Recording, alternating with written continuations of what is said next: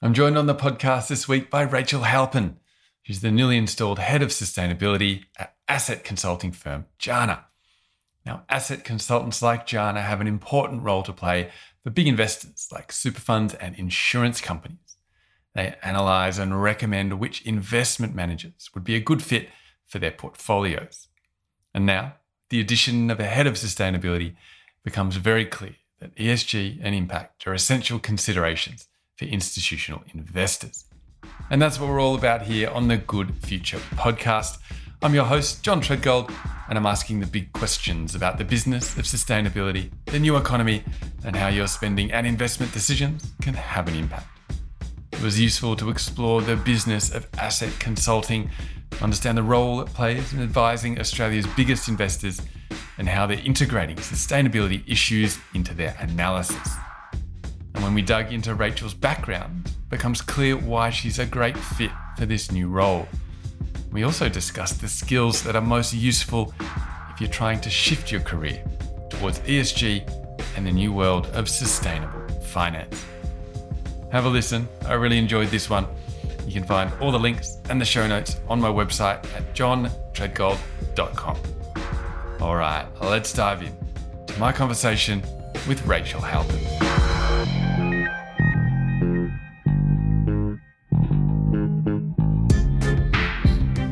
Rachel, thanks for coming on the show today. Great to have you.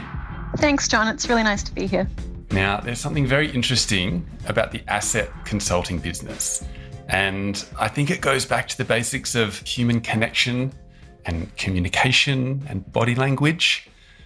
Now, you'll explain it better than me, but why are face-to-face meetings so important in your line of work?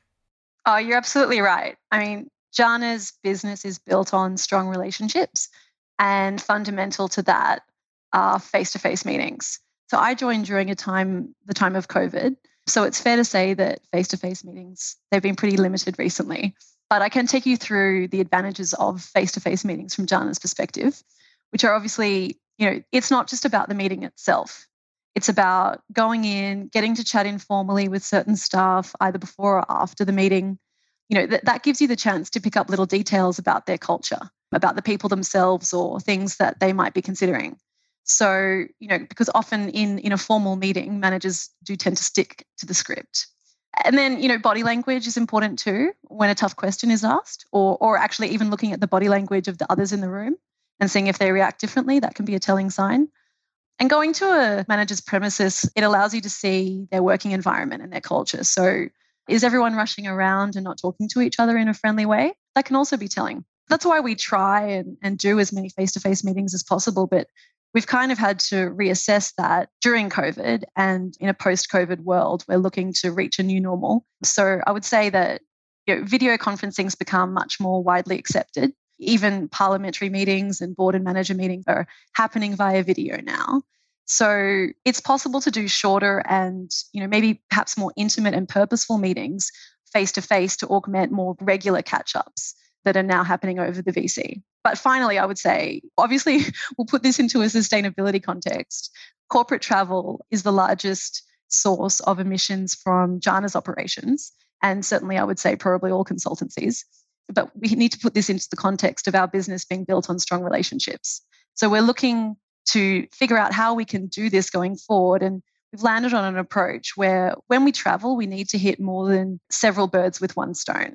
I'm currently doing this and tossing up whether or not to go to Europe. It's a lot of air travel. That's a lot of carbon.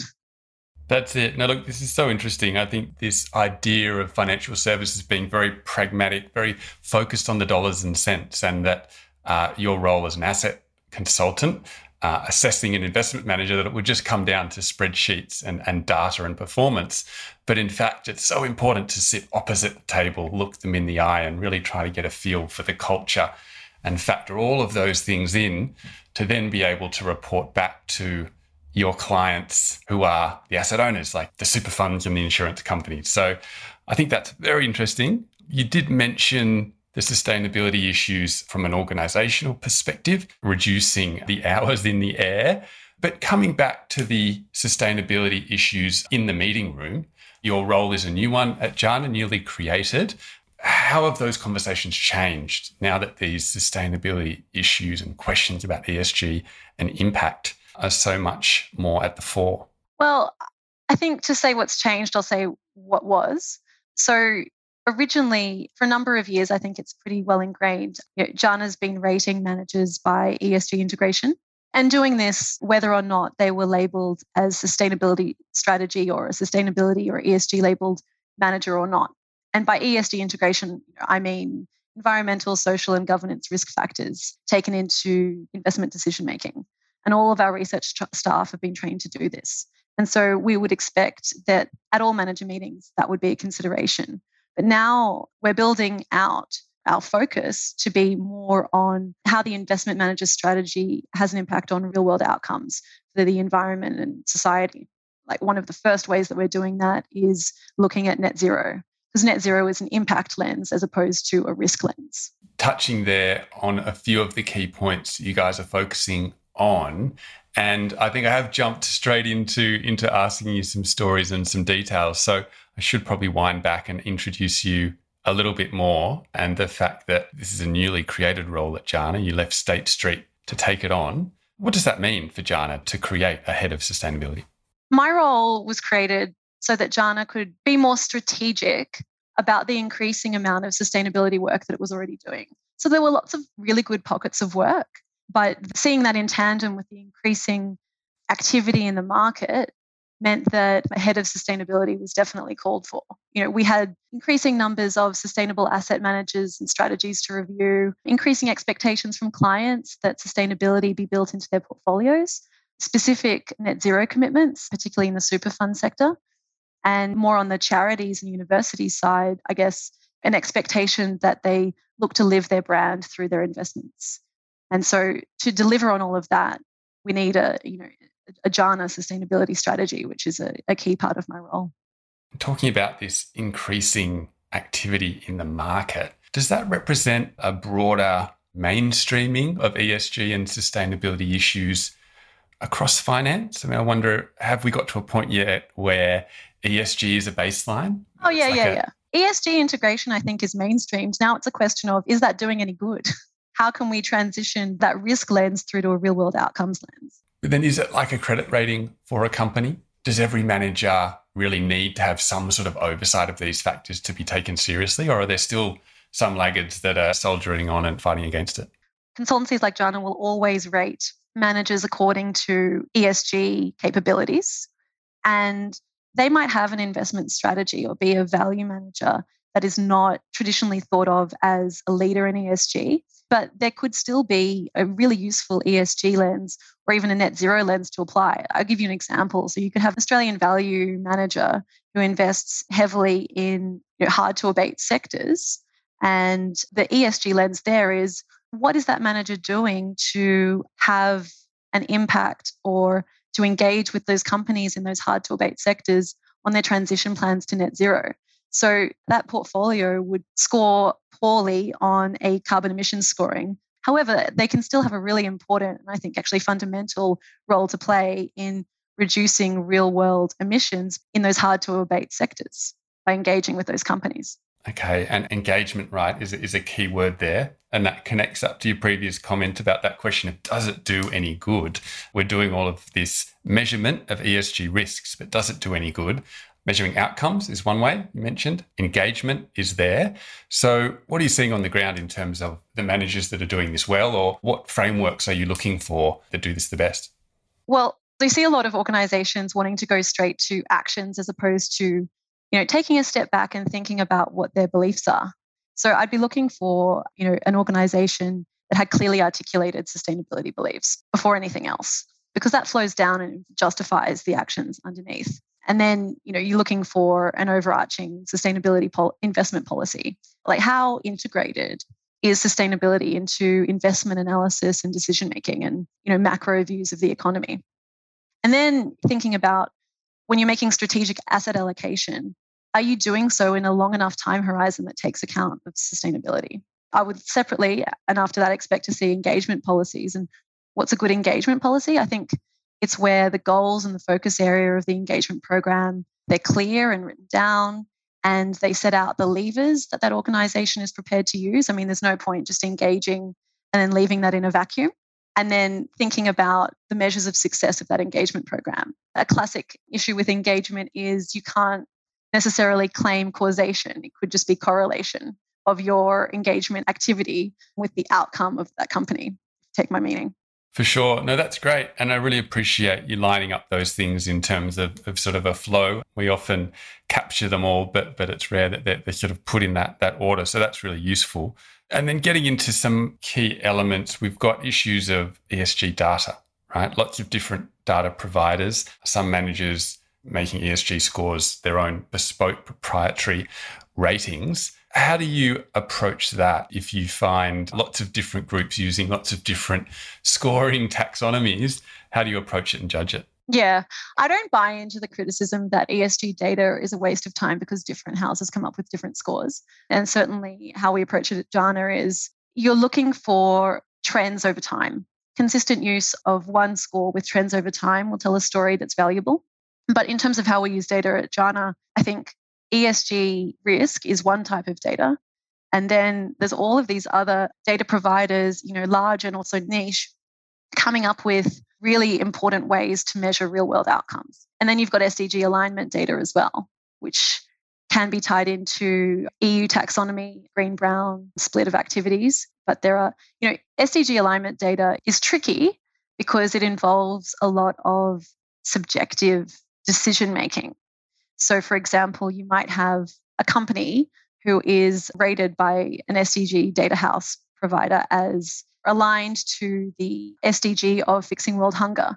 Now, I've seen an example that Domino's is one such company, and I'm not saying whether or not they should or they shouldn't be, but that's a subjective judgment that Domino's is fixing world hunger, right? SDG data needs to be reviewed with a grain of salt and looked at to inform the overarching picture of a portfolio's impact, as opposed to reliance on particular individual grains of data. The devil is in the detail, as always. And I think this is a really interesting transition. And this is, as you say, is it doing any good? I think this shift from relying on just ESG data to trying to understand real world outcomes is the key here. And so in measuring those outcomes, you mentioned SDGs. What's ideal here? And is it simply a shift towards impact investing, or is it sort of a broader piece there? 100% not a shift towards impact investing in and of itself. I'm very pro impact investing, but thinking about impact as an asset class is not my preferred approach. What we want to see is an increasing recognition that a portfolio, an entire portfolio, has real world impact, whether or not you measure it. And also an appreciation that measuring that impact is not just, something that makes you feel good, but it can help you inform decision making in a more risk aware way and also uncover investment opportunities. I'm seeing indications that asset owners and managers are moving in that direction, and certainly Jana is moving in that direction. Do you not need to be able to measure it though? I mean, otherwise, is it just a vibe, or is it a factor of satisfying yourself? No, John, don't misunderstand me. Absolutely you need to measure it. I'm encouraging and setting up processes internally at Jana for portfolios to be measured by their impact. But I want those scores to be taken with a grain of salt, to be taken in the context in which they sit. I wouldn't cherry pick the data. I would put it in the context of the broader portfolio. So let's talk about net zero. This is a long-term goal. People see it both ways. In some ways, it's great that everybody's engaged with it. We've at last got a target that everybody is able to engage with and plan for, but it is a long way away. And in some ways, the investment managers who are making the commitments won't be in the job when that time comes around. And so there are pros and cons. How are you seeing managers engage with it? And how do you measure the transition process? What sort of milestones do you look for? Because in the end, I guess it's not really the 2050 commitment. It's what are you doing by 2025 and 2030? That's what I was about to say. I mean, I don't have a problem with the 2050 as a commitment, because as long as someone has an interim target of 2030 at the minimum and 2025 preferable, although there's a benefit to a long-term commitment in that it produces more measured and sustainable actions towards achieving those goals, because you could achieve a low carbon portfolio that actually wasn't necessarily aligned to the world, limiting global warming to no more than 1.5 degrees above pre-industrial levels. And what I mean by that is that you can make cuts to your portfolio tomorrow and slash your exposure to heavy emitting equities, but that means that someone else will be owning those equities and won't necessarily have in place the engagement programs and care about the environment and net zero in the way that you might. But your portfolio would be a lower carbon portfolio. Certainly, Jana's preferred approach is to be okay and confident enough to publish portfolio emission scores that are and remain, relatively high in hard to abate sectors, but are trending down as a result of, really viable transition plans. We will only reach net zero with a whole of economy transition. Okay, so there's divestment there. There's engaging on the clean energy transition. But another lever is regulation, right? Something like a carbon tax. How do you talk to clients about that? And would you ever sort of take a position on the benefits of a carbon tax for this goal? I mean, the way that we engage with clients on carbon credits and carbon taxes is that the regulation around it is extremely complex and murky, and there's heavy regulatory risk involved. So, yes, if there was a global unified system for trading carbon, I think that it would be a no-brainer that would be beneficial to our clients. Okay, and are there not some that it would be an imposition in terms of their portfolios? By imposition, I guess you mean costly. And I think that just needs to be weighed in the long enough time horizon for climate risk to crystallize. So when you weigh it against that, is it costly? Just factoring it in terms of regulatory risk and managing that? Generally speaking, I would say that regulation in sustainable finance works best where it provides certainty to the market, simplicity, and comparability. At the moment, we don't have any of those as it relates to carbon tax. Well, it's all theoretical, isn't it? So it is a difficult question for someone like you. So yeah, it's just, I think it's more trying to, at every opportunity, include that in the levers for change that we have, and that is moving beyond your advice to clients and moving towards sort of the broader philosophical and economic model of how we can get to net zero by 2050. But certainly clients are asking for advice around the degree to which they should incorporate carbon credits in their portfolio or to offset their portfolio. And our advice is certainly cautious in that regard. And consistently with all of the net zero initiatives, and Jana's a member of the Net Zero Consultants Initiative, the advice and the best way to achieve net zero is reduce your emissions first, look at your portfolio first, reduce emissions, and then offset what you cannot reduce. I'm sure you've had I think I've even heard other guests on your podcast talk about the pitfalls of carbon credits in terms of additionality and longevity and quality. Well, that's right. And we've seen how readily the rules can change, which I think it was 2 weeks ago, late on a Friday night, when the detailed rules, which I can't rattle off, but did, I think, halve the price. And so none of it is set in stone. And I think that does make that planning difficult. And that's the regulatory risk that I was talking about before. That's the regulatory risk crystallizing, that just quick change. That's right. Well, look, we've talked about so many different elements here that are all evolving all the time and come together to really reshape the world of finance. And you've found yourself in this role at Jana. You don't have a predecessor. You're pioneering the role. I'd be interested to understand what sort of skills does it take to fit your role and just, help people understand the broader skills they might need, what to study at university to be something like an ESG analyst, and that kind of question, which I get asked a lot. People reach out to me a lot as well and ask, and typically people who are really excelling in their fields that are not sustainable finance, but might be adjacent as to how to get in. And I certainly don't think that a CV full of sustainable finance labeled roles is a necessary item to make you successful as a sustainable finance professional. I would say, to answer your question, curiosity, it's a constantly evolving field. Compassion is a surprising one, but I do believe it. If you're in the role of sustainable finance, not everyone's going to agree with you. And you can't bring people on the journey if you don't actively listen and have compassion for their point of view. Being dogmatic won't necessarily make you successful in this role. And then comfort, being the only person in the room talking in trend-based language as opposed to necessarily relying on strong data points that are accurate, that are accurate to the last 10th decimal place. You got to be comfortable with that because that's sustainable finance. Very interesting. Yeah, comfortable with perhaps this ambiguity. I'm not sure, but yeah, being able to make decisions based on a trend and be comfortable with that. And do you think that that takes more confidence than having concrete numbers?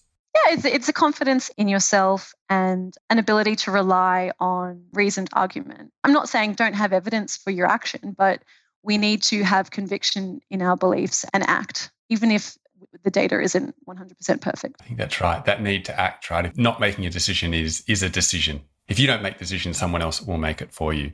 And that's not leadership. So looking at your particular background, you were a lawyer. You went to LSE, London School of Economics, studied behavioural science. Can you tell us a bit more about that pathway and the decisions you made? Well, yeah, it's a bit circuitous. I studied law. I did that because I liked debating and I liked making an argument. And I thought that that's what being a lawyer was.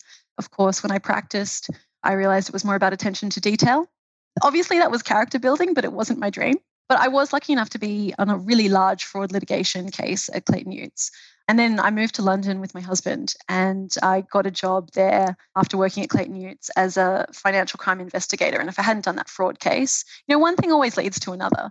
And that's where I was investigating the likes of Barclays and post GFC, all the big global players who were still behaving poorly and fixing LIBOR and FX exchange rates at really great benefit to themselves and at great cost to society. So I was focused on the cost of non-financial risks on society like banking culture. And that leads me to why I studied at LSE. I took up the degree there because I was after a search for answers as to why bankers behaved badly. I mean, I can continue the journey as to what got me here if you like. Well, that obviously has such a clear linkage to ESG and non-financial risk and this evolution. And so you had that very tangible and very practical application of it and understanding the private gain. But yes, please do continue. This is great. After a couple of years as a quasi-government employee while my husband was studying full-time at the London Business School, I decided that I actually needed to get some money. Living in London's not cheap. I was offered and took a job at State Street to help them improve their internal banking culture from a non-financial risk profile. And that's exactly it. That's where I came to realize that ESG risks and sustainability risks are just another category of the risk that I'd already been looking at. And I should say, I said non-financial risk before, but that's obviously banking speak that doesn't make any sense. All risks are financial if given long enough time horizon to crystallize. And that's why, fundamental to all of this has been trying to encourage financial industry to think in a more long-term fashion. That's right. Nothing's non-financial. It all becomes financial very quickly. And if you don't see it as such, then it's going to be even more painful when it suddenly crystallizes. So you're at State Street. Was that in the UK still? Yep. That was in London office. That was the head office for Europe, Middle East and North Africa. Okay. And when did you make your way back to Australia? 2016. It was a satellite office, so it wasn't the head office. So Hong Kong is the head office of State Street in Asia Pacific. And my role was still regional and meant to be kind of an equivalent role, but it just wasn't as interesting being in a satellite office. I like to be in the cut and thrust of decision making. So I thought to myself, where's the decision making happening in Sydney? Where's the head office of big financial ships? And Westpac was the opportunity that came up and I moved there, but it was almost too big of a ship to move fast enough for my impatient brain.